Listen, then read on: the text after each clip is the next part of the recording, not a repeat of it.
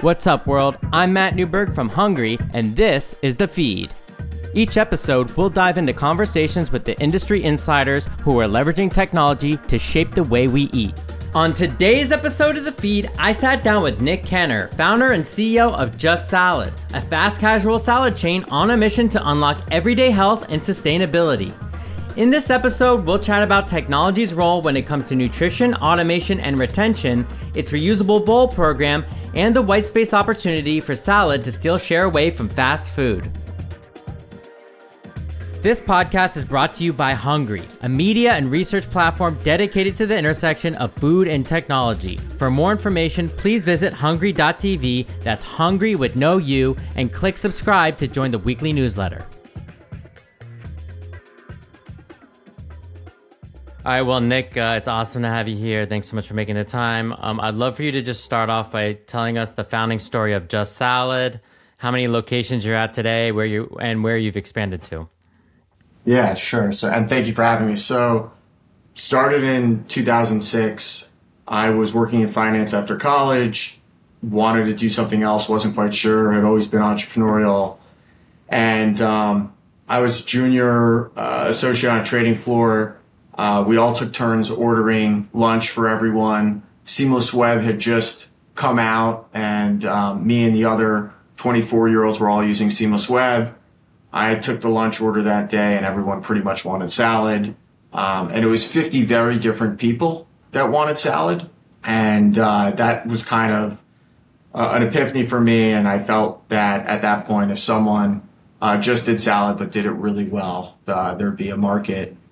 And it's been obviously a crazy journey since then. At that time in Midtown, there was no competitive dynamics. And so when we opened our first location in Midtown, we had a line out the door down the block, and it was, became the start of learning the challenges of operations and logistics and the rest of the restaurant industry. And so now 2023, how many stores? Today we have, we'll end the year with about 80 locations. Wow. And how many states? It's about, it's now Illinois, New York, Connecticut, New Jersey, Pennsylvania, Florida, North Carolina, so 7. Wow. And so when you think about the salad landscape, it's obviously evolved a lot in those past 17 years, but what do you think differentiates Just Salad from a lot of those other brand names that we all know? Yeah, I mean, look, I think number one, I think we have the best product, best operations team, and the best competitive price point. We're a little old school in how we think about it. We're very focused on just having a great product at a really good price and really good operations and service. And I think that does differentiate us from others in terms of product and operations and price point. And I think we've had a dedication to sustainability since day one that's also different than a lot of others. Got it. And then I guess talk about like maybe the culinary approach and the breadth of the menu. You do a lot within your boxes, so I'm just curious, talk about the different categories you cover. Yeah, so we started as Just Salad, and we evolved over the years to add different product lines like wraps, smoothies, warm bowls, avocado toast. And, we've been around for almost 17 years, so those all happen organically over the years. And essentially what Just Salad is about is serving healthy, great tasting food fast. And all those formats are different ways of eating healthy, fast, and affordable. And so there's things that come along like over the years, whether it's poke or acai, that seem interesting, but we don't do for various reasons because it's either going to be too expensive for a customer or it's truly not healthy or we can't serve it in an appropriate time frame. And then if you think about the day parts that you guys like serve, is breakfast becoming one of those, or is it just lunch and just lunch and dinner for now? Okay. And then let's talk about, I guess historically it's been very urban and office centric, but obviously with COVID, a lot of chains have focused on kind of the suburban customer. I'd love for you to talk a little bit about your footprint today and then how that kind of influences how people are ordering. Yeah, I mean, most people associate Just Salad with office, but actually, at this point, about 40% of our real estate portfolio is tied to office, 60% is residential.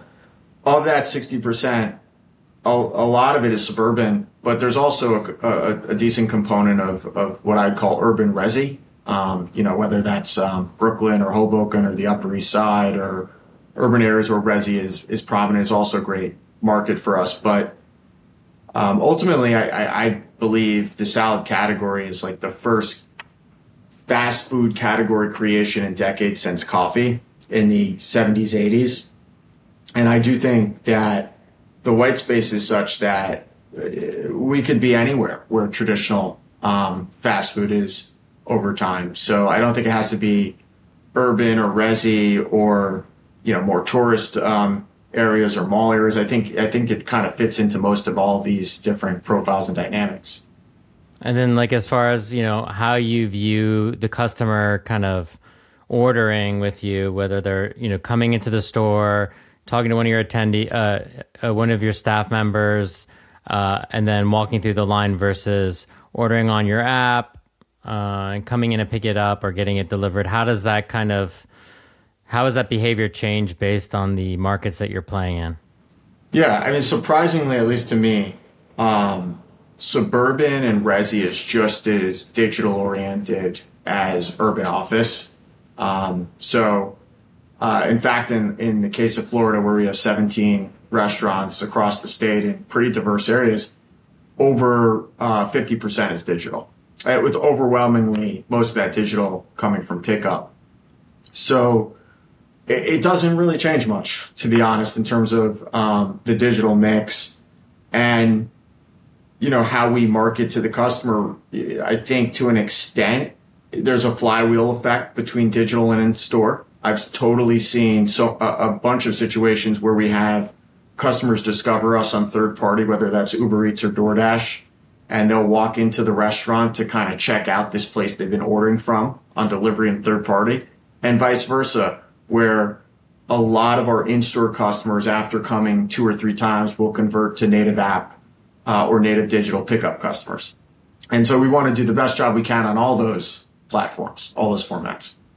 And how does your store kind of format kind of differ from those urban environments versus, an area of Florida where you might want more seating or less seating?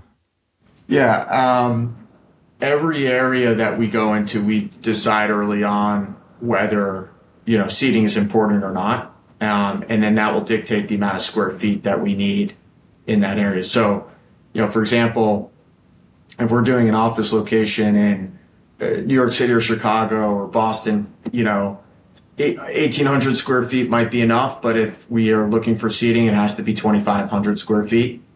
So you need a little bit more size. But in terms of how the digital is executed, it's pretty consistent in both different types of markets. And the end result is large pickup stations in all these different types of platforms. And then how big is your third party versus your first party? And how are you able to wean those customers off the third party? Yeah, it's a good question. I mean, native is definitely our biggest digital channel. And our app, as of this year, is now outperforming our web. But third party is still significant business for us. And look, we definitely market our native web and app to our third party customers, but to an extent have come to the conclusion that most people at this point who are ordering on third party are doing so because they're not necessarily 100% sure what they want, and they go onto that ecosystem as a customer and they're looking for inspiration or ideas, and they're probably going to order within that ecosystem, whether it's Uber Eats, DoorDash, or Grub. So we don't spend a lot of time anymore, honestly, trying to convert to native.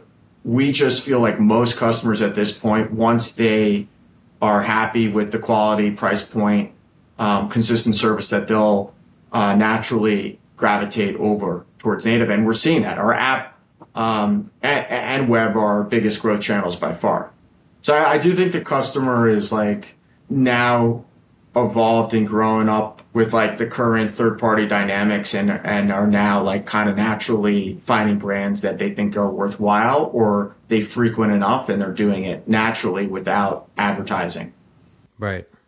Yeah, having that spot on their coveted home screen of their, the 6 fast casuals that they cycle between. Yeah, but by the way, coffee and salad are 2 very repeat. They're ones that are kind of staples for people that I think, like, if you look at the burger category, they draw from a much wider customer base, but they actually don't have the type of frequency that just salad or others in the salad category would have. And so I think that lends itself well towards getting people to download the app. Interesting. I want to revisit that because I think that's really interesting. Let's talk. Can you share anything about your loyalty? How that's kind of evolved, and maybe who's powering that? Yeah, I mean, I think Just Salad does a really good job in a lot of different places. I don't think loyalty's one of them today, so I'm not sure I have a lot to teach on that. Behind the scenes, we're really working hard to revamp that. But I do think, and frankly, like, I think we've been using Level Up for a while, and I believe they're sunsetting that technology anyway. So I think we're in the process of finding a new loyalty provider and upping that game.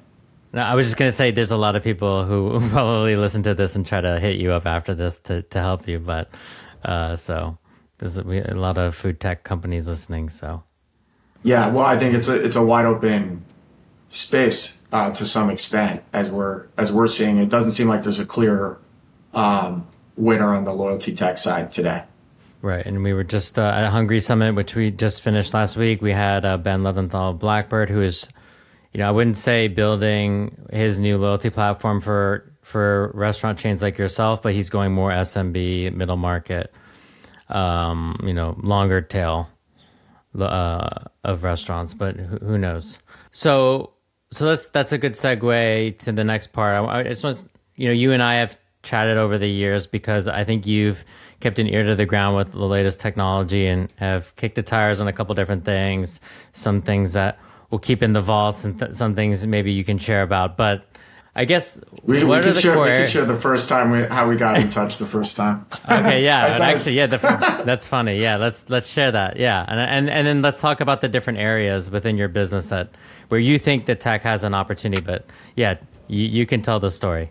No, I just remember I was when you hit me up to this podcast, I was like, how did Matt and I get in touch? And then I remember back in 2019, I got back from visiting an robotic automation company based in MIT, and I got a call the next day from you. And you guys like had just launched a website, and it's like, hey, it's Matt. I'm from this place, Hungry, and I'm with the media, and I'd like to learn more about what you're doing with this automation company. And I was just like, what? How did you know that? How do you even find that out? And then that we talked a lot about restaurant technology from there. That's funny. Yeah, someone tipped me to that. I think the fact that you said that you were piloting, or maybe you were in their deck. You must have met with this company, and I got their deck. Yes. And I was like, oh, I think that's what happened. And obviously, you probably didn't ink anything, but you know how these companies are, where they're bragging already before they've signed the contract which I don't care. I want them all to try and, for me, I hope they all succeed, because it's just one more option to have as a restaurant operator. But as of now, 4 years later, no automation company has really gotten mass appeal from the restaurant community just yet. Do you think that there's a potential for that to happen, or do you think it's so bespoke that it's going to be like kind of one company to one, one to one, essentially, like everyone builds their own robot? I do think there will be some that make it, and I don't think it'll be one to one. I don't think most restaurant companies.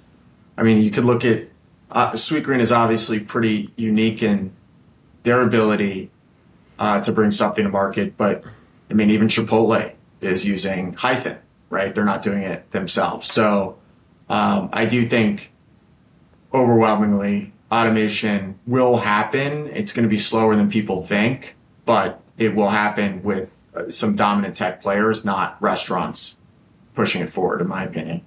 Yeah, I mean, I think it's outside their core wheelhouse, and it's a whole different language. So, I think when you and I first spoke, you had mentioned that you acquired a nutrition data startup, and I found that really interesting. Can you chat about that story of how you got involved with that company? Well, actually, we incubated it. We didn't acquire it. So our chief information officer, who was like our third hire at Just Salad, a really, really smart guy named Matt Silverman, after working a couple years at Just Salad, he said he wanted to start a company that basically verified nutrition data. And he was going to get verified nutrition data by offering restaurant nutrition calculators at discounted pricing. And so I immediately fell in love with the idea, and Just Salad decided to incubate the startup. And he never had to raise capital again because he ended up selling a lot of nutrition calculators to a lot of restaurants. And then Google, Samsung, Fitbit, all these brands that use nutrition data all the time, they were licensing his access to his API for his verified nutrition data from restaurants. And then he got verified nutrition data from CPGs. And all of a sudden he was the only person out there with verified nutrition data. And it's kind of come full circle. He sold the company about 5 or 6 years ago. I'm sorry, like 3 or 4 years ago. And he actually started as our chief technology officer a couple weeks ago, and he's back with the company after all this time. Very cool. And so I'm assuming that's like basically mapping dishes to certain macronutrients and trying to essentially parsing that whole web out. It was more partly that, but I think where it got the most use is if someone went in to Google and Google Chipotle chicken burrito, there's that square at the top of the search that shows up and it says like 1,200 calories or whatever it is. And that information was coming from his API. And so it was on a very simple level, just collecting all the nutrition data direct from the source and putting it in one API and letting anyone use it how they want to. And so we use it even today, like on our app, the Just Salad app, we have a nutrition calculator that's custom. So as you build your own salad or make changes to your Tokyo Super Greens or Crispy Chicken Poblano, and you take out the chicken, it removes calories in real time, which is really cool for our customers. And then are you able to update the protein count and, fat, it's literally the nutritional facts label. So protein, fiber, carbohydrates, calories, all updates in real time. That's really cool. And one of the things I've said a lot is that personalized nutrition is one of the brightest spots within food technology. Being able to take, wearable data, my gut microbiome tests, CGM on my arm, take all these different data points and synthesize that into some sort of tailored recommendation for what Matt, should be having today.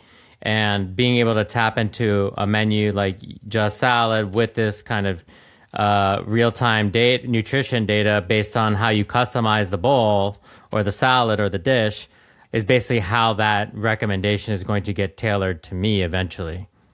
Yeah, which is powerful for the consumer. And I think we're in a good position because there's so much customization for what we do. I think we're in a good position to, help the consumer achieve their very specific goals. So what else excites you? We've obviously talked about automation, but what else excites you when it comes to opportunities for tech within your business, and then maybe you can talk about investments you've made in this space. Yeah, what else excites? Look, automation is extremely interesting. I wouldn't say it excites me, but we're spending obviously a lot of time on our tech stack and unifying all our data. I think that's a huge challenge right now. And I think, the point of sale obviously is like the core piece of technology for most restaurant chains.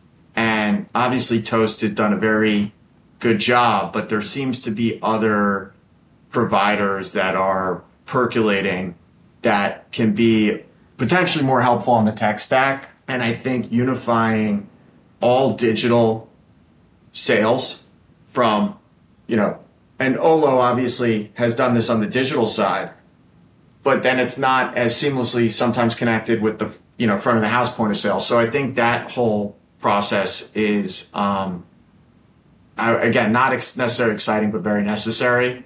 And then in terms of investments, I haven't made many, to be honest. It's really NutritionX, and we made one in a company called Servy that did not go as well, but it was a great product, and it was more about guest feedback. And as a restaurant operator, I am religious about getting guest feedback. I read almost every single Yelp and Google review across every single store, and this was a form of technology, consolidating it in one place, and then sometimes offering the consumer a discount to place that review in the first place. But yeah, that's for the most part on my end, what I'm saying. And then when it comes to, every operator is talking about the rising cost of food and inflation. There's been a lot of technology popping up like dynamic pricing. Obviously, automation is one of the key, solutions that's aiming to lower the cost of labor. But yeah, I'm curious if you could talk about what you've done as a business to kind of address that, and then other roles of other potential solutions to combat that as well. Yeah, look, dynamic pricing for what we do is very interesting because like I said, 40% of our real estate portfolio is urban office, and there's such a lunch rush that takes place that, obviously premium pricing in that situation makes sense, and rewarding those who come in off peak hours makes sense. So I do think that's something interesting, but optically quite difficult to pull off with the customer. But yeah, look, we raised pricing a lot in 2021 and 2022.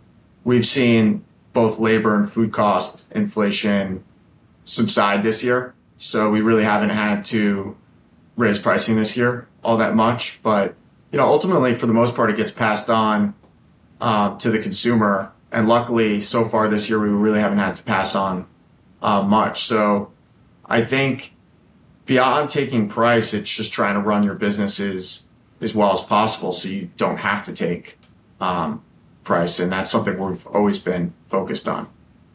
And as far as like how you're setting up your kitchen, your prep, and how kind of the whole day-to-day operation goes, have you centralized any of the production? Have you thought about, automating more things when it comes to prep, et cetera?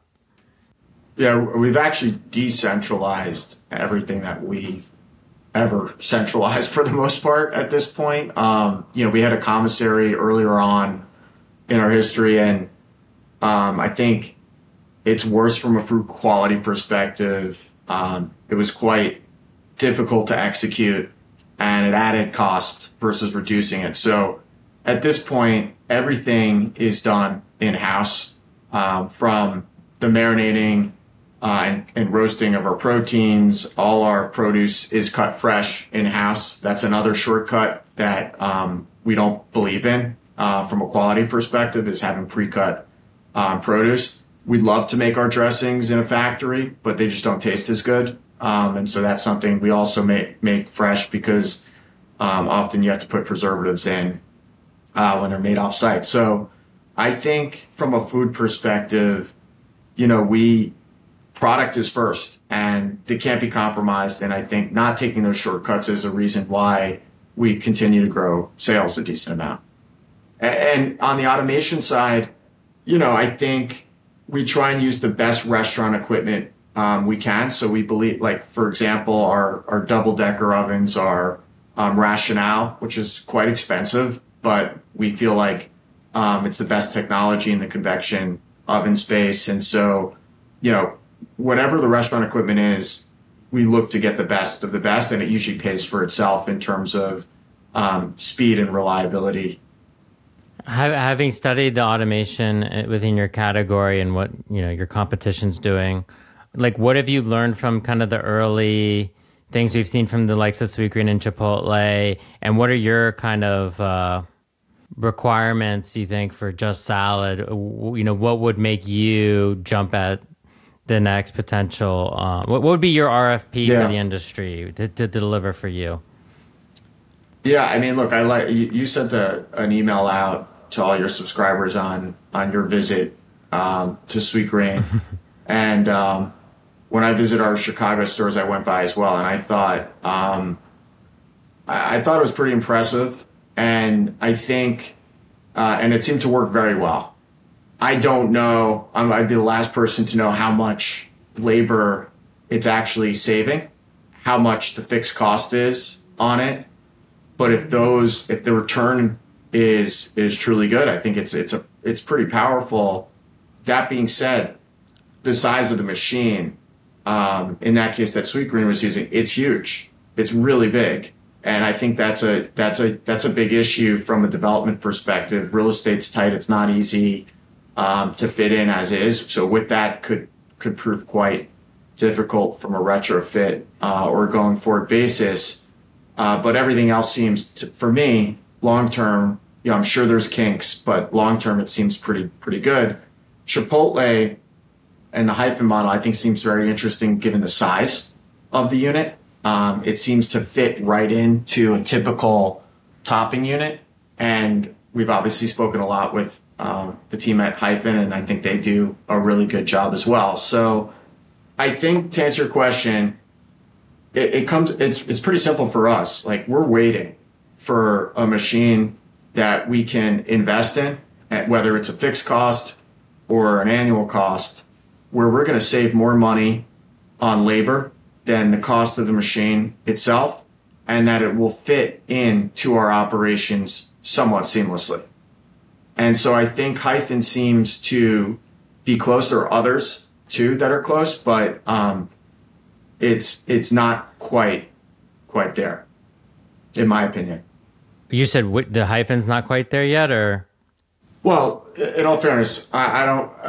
I would say Chipotle would be better to comment on whether they think they're there or not, as they're using them day to day, and we're not. But from what I can see, you'll know when Hyphen's there because Chipotle will be rolling it out very aggressively. Yeah, sure. And that hopefully that will happen soon. Agree. Yeah, I think what you said about Chipotle, the Sweetgreen size of the automation is bang on. I would estimate that it's about 300 square feet, and the costs that I've heard were pretty high. So it's a decent, it's definitely a longer payback, I think, given that cost. But the question for me is, like you said, like, can it really retrofit itself into the existing footprint, or do they have to actually purpose build new stores to house this really big footprint? So yeah, I'm keeping my eyes on the next location. Actually, it's supposed to happen. That's supposed to have it in Southern California by the end of the year. Actually, did a little drive-by investigative work to try to figure that out, and still have more questions than answers, but you'll be the first to know. Did you try and sneak in on as a vendor or something? Like, hey, your produce orders. I was driving back from San Diego and I had to go to the bathroom, so I just decided to go over there. But and then I just walked in. I was like, "Is there enough space in here?" Or like, are they going to bust down the walls of this store and to get it to work? And it didn't seem like it was actually going to be easily retrofit from my just walking in and walking out. Yeah, I mean, at the same time, I don't think for Just Salad, retrofitting isn't necessarily the most important thing because, today we have almost 80 locations, but, we hope to have double that in the next 3 years. So wow. If you can get it on even just a going forward basis on a growing chain, that's pretty impactful. On that thread of expansion, I mean, what do you think is this kind of white space opportunity that you keep circling around with salad as we talk about the frequency of it and having it at parity with fast food, which is so much cheaper and less healthy? Like, what are the kind of secular trends that you're seeing that are going to make this so ubiquitous? Yeah, I mean, at this point, we're not that much more expensive than traditional fast food. We're basically in New York on par with a lot, and then like take Florida, for example, average price is menu price is around $12. So, I think it's slightly more expensive, no doubt, but I think we're seeing obviously in these markets huge success of people willing to spend 12 something for a main item versus maybe 8, 9, 10. And so, with that price competitiveness comes white space because there's a huge demand for what we're doing. And I genuinely think, I do think there are thousands of potential units for us. If you look at, I think Chipotle's gone past 4,000 units, well past 4,000, which has a similar price point. Panera, is probably right around 2,000. Panda Express, also company owned, over 2,000 units. So to think Just Salad could have over 1,000 units, given what we've seen. And what we've seen, by the way, is we've seen success in very different types of markets, right? This isn't just working in Midtown New York. This works in places like everywhere from Brooklyn, Harlem, New Jersey, Fairfield, Connecticut, down to Port St. Lucie or Brickell. I mean, that's a pretty big diversification of the type of customer. So there's nothing that from what we've seen from 75, 80 locations, to me, it's just a matter of executing. And that's really difficult in this business, right? Like we can't grow as fast as other traditional chains have. I think the white space is there, but because of the difficulty of operations, we do have, it will take a little more time. And so how do you think about that as far as potentially franchising it?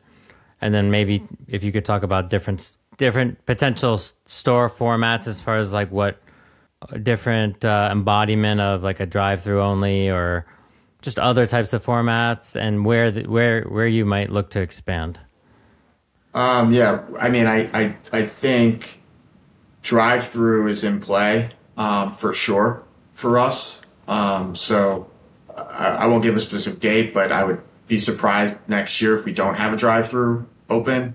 I don't see us really franchising for the next 2 years. I think there is a time and a place potentially for franchising, but not in the immediate future, given the operational complexities of what we're doing, and also, frankly, wanting to own the business model ourselves. And franchise organization is very different than running essentially a restaurant company. And so I don't think that's going to be a form of expansion. In terms of geography, we found it, we just opened in Boston, which has been great. And so essentially we're in all over the Northeast at this point. We're in Pennsylvania, Connecticut, Massachusetts, New Jersey, Long Island, New York City. And there's a lot of white space in those markets that will continue to densify. And, Florida has 17 restaurants and probably could have close to 100. So I think we have our hands full in the markets we're in for the next year or two. But clearly there's other markets that we think we would do well. It's just going to take a little time to get to them. And then thinking about maybe non-traditional formats like maybe ghost kitchens or pickup only, digital only kind of depots. What are your thoughts on the potential there? I haven't been too attracted to ghost kitchens personally. I think for certain, to me, there are three scenarios where it makes sense. One is you're doing so much sales, like a Chick-fil-A or Starbucks, for example, that you just can't deal with digital orders and you need a new, and it validates another location, but you don't want to have a physical footprint nearby. You want a ghost kitchen to take care of that. That makes complete sense to me. We've just, had a situation where we've been opening more physical locations so aggressively that it's relieved some of that demand naturally without needing a ghost kitchen. The other scenario is I want to have my brand in LA where we don't exist today. And I want to do it quickly. I'm going to open ghost kitchens and start to offer this product on third party and are native for those who have seen us before in other markets. That's a tough game to play, in my opinion. And I think it's really tough to establish a brand to drive enough revenue in those situations. But then there is another scenario where Just Salad has almost 35 locations in the whole New York City area. We don't have a location in Long Island City. We've struggled to find the right location there. Do we just open a ghost kitchen? Because we clearly have huge brand recognition. There's a market for us. It might or might not validate a large investment in a restaurant chain. Those are scenarios where it might make sense, but our focus has been more on just opening new restaurants for us. Makes a lot of sense. I think in a market like LA, doing a ghost kitchen without first opening a brick and mortar would be really, really tough. But something like Long Island City makes a lot of sense with commuters coming into the city, seeing your brand, being able to touch and feel the physical product through the stores, and then going back home and then ordering it on their phone. Yeah, and it's also like an example of a market where it just might not be worth the investment of a restaurant itself. But right. But there is decent demand. I'd love for you to talk now about, you become a certified B Corp. I'd love to have you talk about the sustainability angle of Just Salad and the work you've done around reusable containers and kind of the consumer behavior that you've kind of this flywheel that you've kind of started to incentivize people to take around bringing their containers to the store and how that all works. Yeah, so I have my reusable bowl here. We have a Just Salad in our building, but we started day one with this, and the way it works is, as a customer, you pay $1 for this, and every time you bring back and reuse your bowl, you get a free topping like avocado, which is about $2 of value. So on your first reuse, you're saving money. And I think the incentive plan is a huge part of its success, and it has been successful. Roughly 10% of our in-store customers reuse the bowl, and it's a huge part of our brand and our own internal guiding light and North Star. So after one reuse, a customer starts to reduce their carbon impact, and it's also from a brand perspective, when it's sitting on your desk, it's also a nice reminder of where you should consider going for lunch or dinner. So it's been a huge part, but it's also kind of been the gateway to us of exploring other ways we can be a leader in sustainability in the restaurant space as well. Really interesting. Have you done any analysis to understand the retentiveness of those customers over the rest of the cohorts? It's not digitized, right? So we actually are not tracking individual users at this point, which is an ongoing. That's why we have a chief technology officer that started a couple weeks ago. We're really looking forward to being able to have much better data on it. But we do know that our reusable bowl customers do come more frequently than our typical customer, even our native web and app customers on tests that we've done. But we don't have exact data, and we can't track our customers either. And then as far as how are you onboarding them? Is everyone getting prompted with like, hey, would you like to use this bowl today? Or is it more of like, you have to see the sign and opt in? So when the biggest thing is we have what we call the reusable bowl shrine, which is at the start of every line. It's just salad. Most people, that's our biggest sales tool. And then, like I said, 10% of our customers reuse it. So as a customer, when you're coming in and you see other people with this, you ask about it. And that's also a sales tool. And then the last line is when our team members have time, especially what we call our name taker, they will also explain how it works to customers as well. But it's quite organic how most reusable bowl sales have happened. And where are you looking to take this, I guess, to the next level?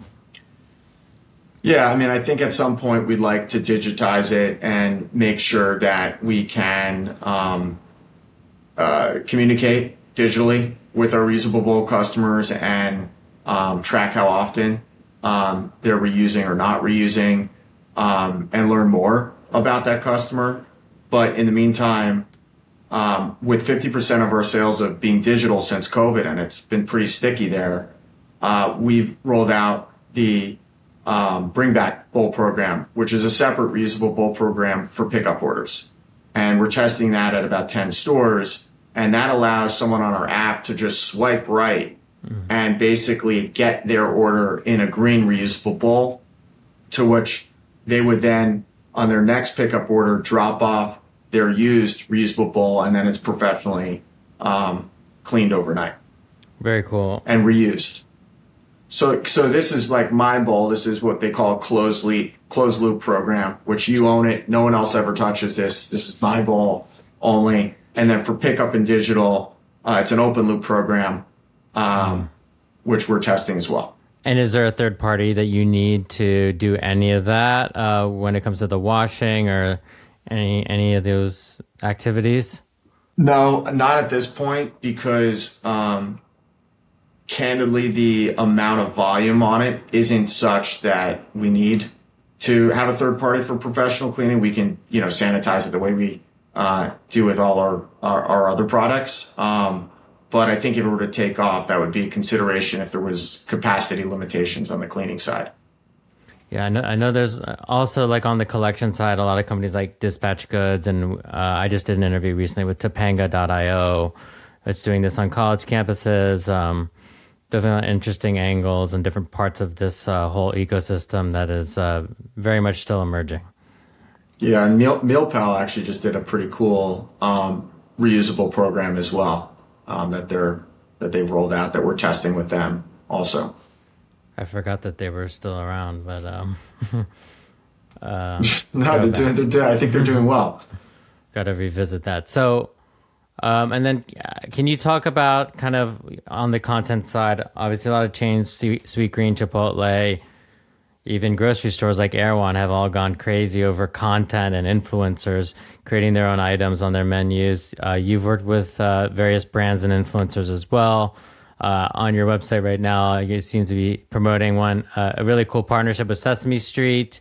I guess, like, what are you looking, what does success look like for these kinds of partnerships? What have you seen work and not work? And how are you picking these partners? We have pretty, I guess, maybe when you're looking at our website, it looks pretty random as to who we're partnering with. You see Grillo's Pickles next to Motivan, next to Sesame Street. But we look at partnerships in kind of three buckets. There's like ingredient partnerships. So we want to add a pickle to our buffalo cauliflower salad. What's a great pickle company to team up with that would be cool, fun, brand enhancing for both, and a product our customers would be excited. Grillo's Pickles is like an example of that. Or we want to do more around regenerative agriculture. Who's a leader in that space? There's a company called Plenty, and we reached out to them, and we now work with them on 3 different ingredients, and we've highlighted that partnership in the past. And the purpose of that is literally awareness to our customer, brand enhancement. It's not about necessarily trying to sell more chickpeas or pickles.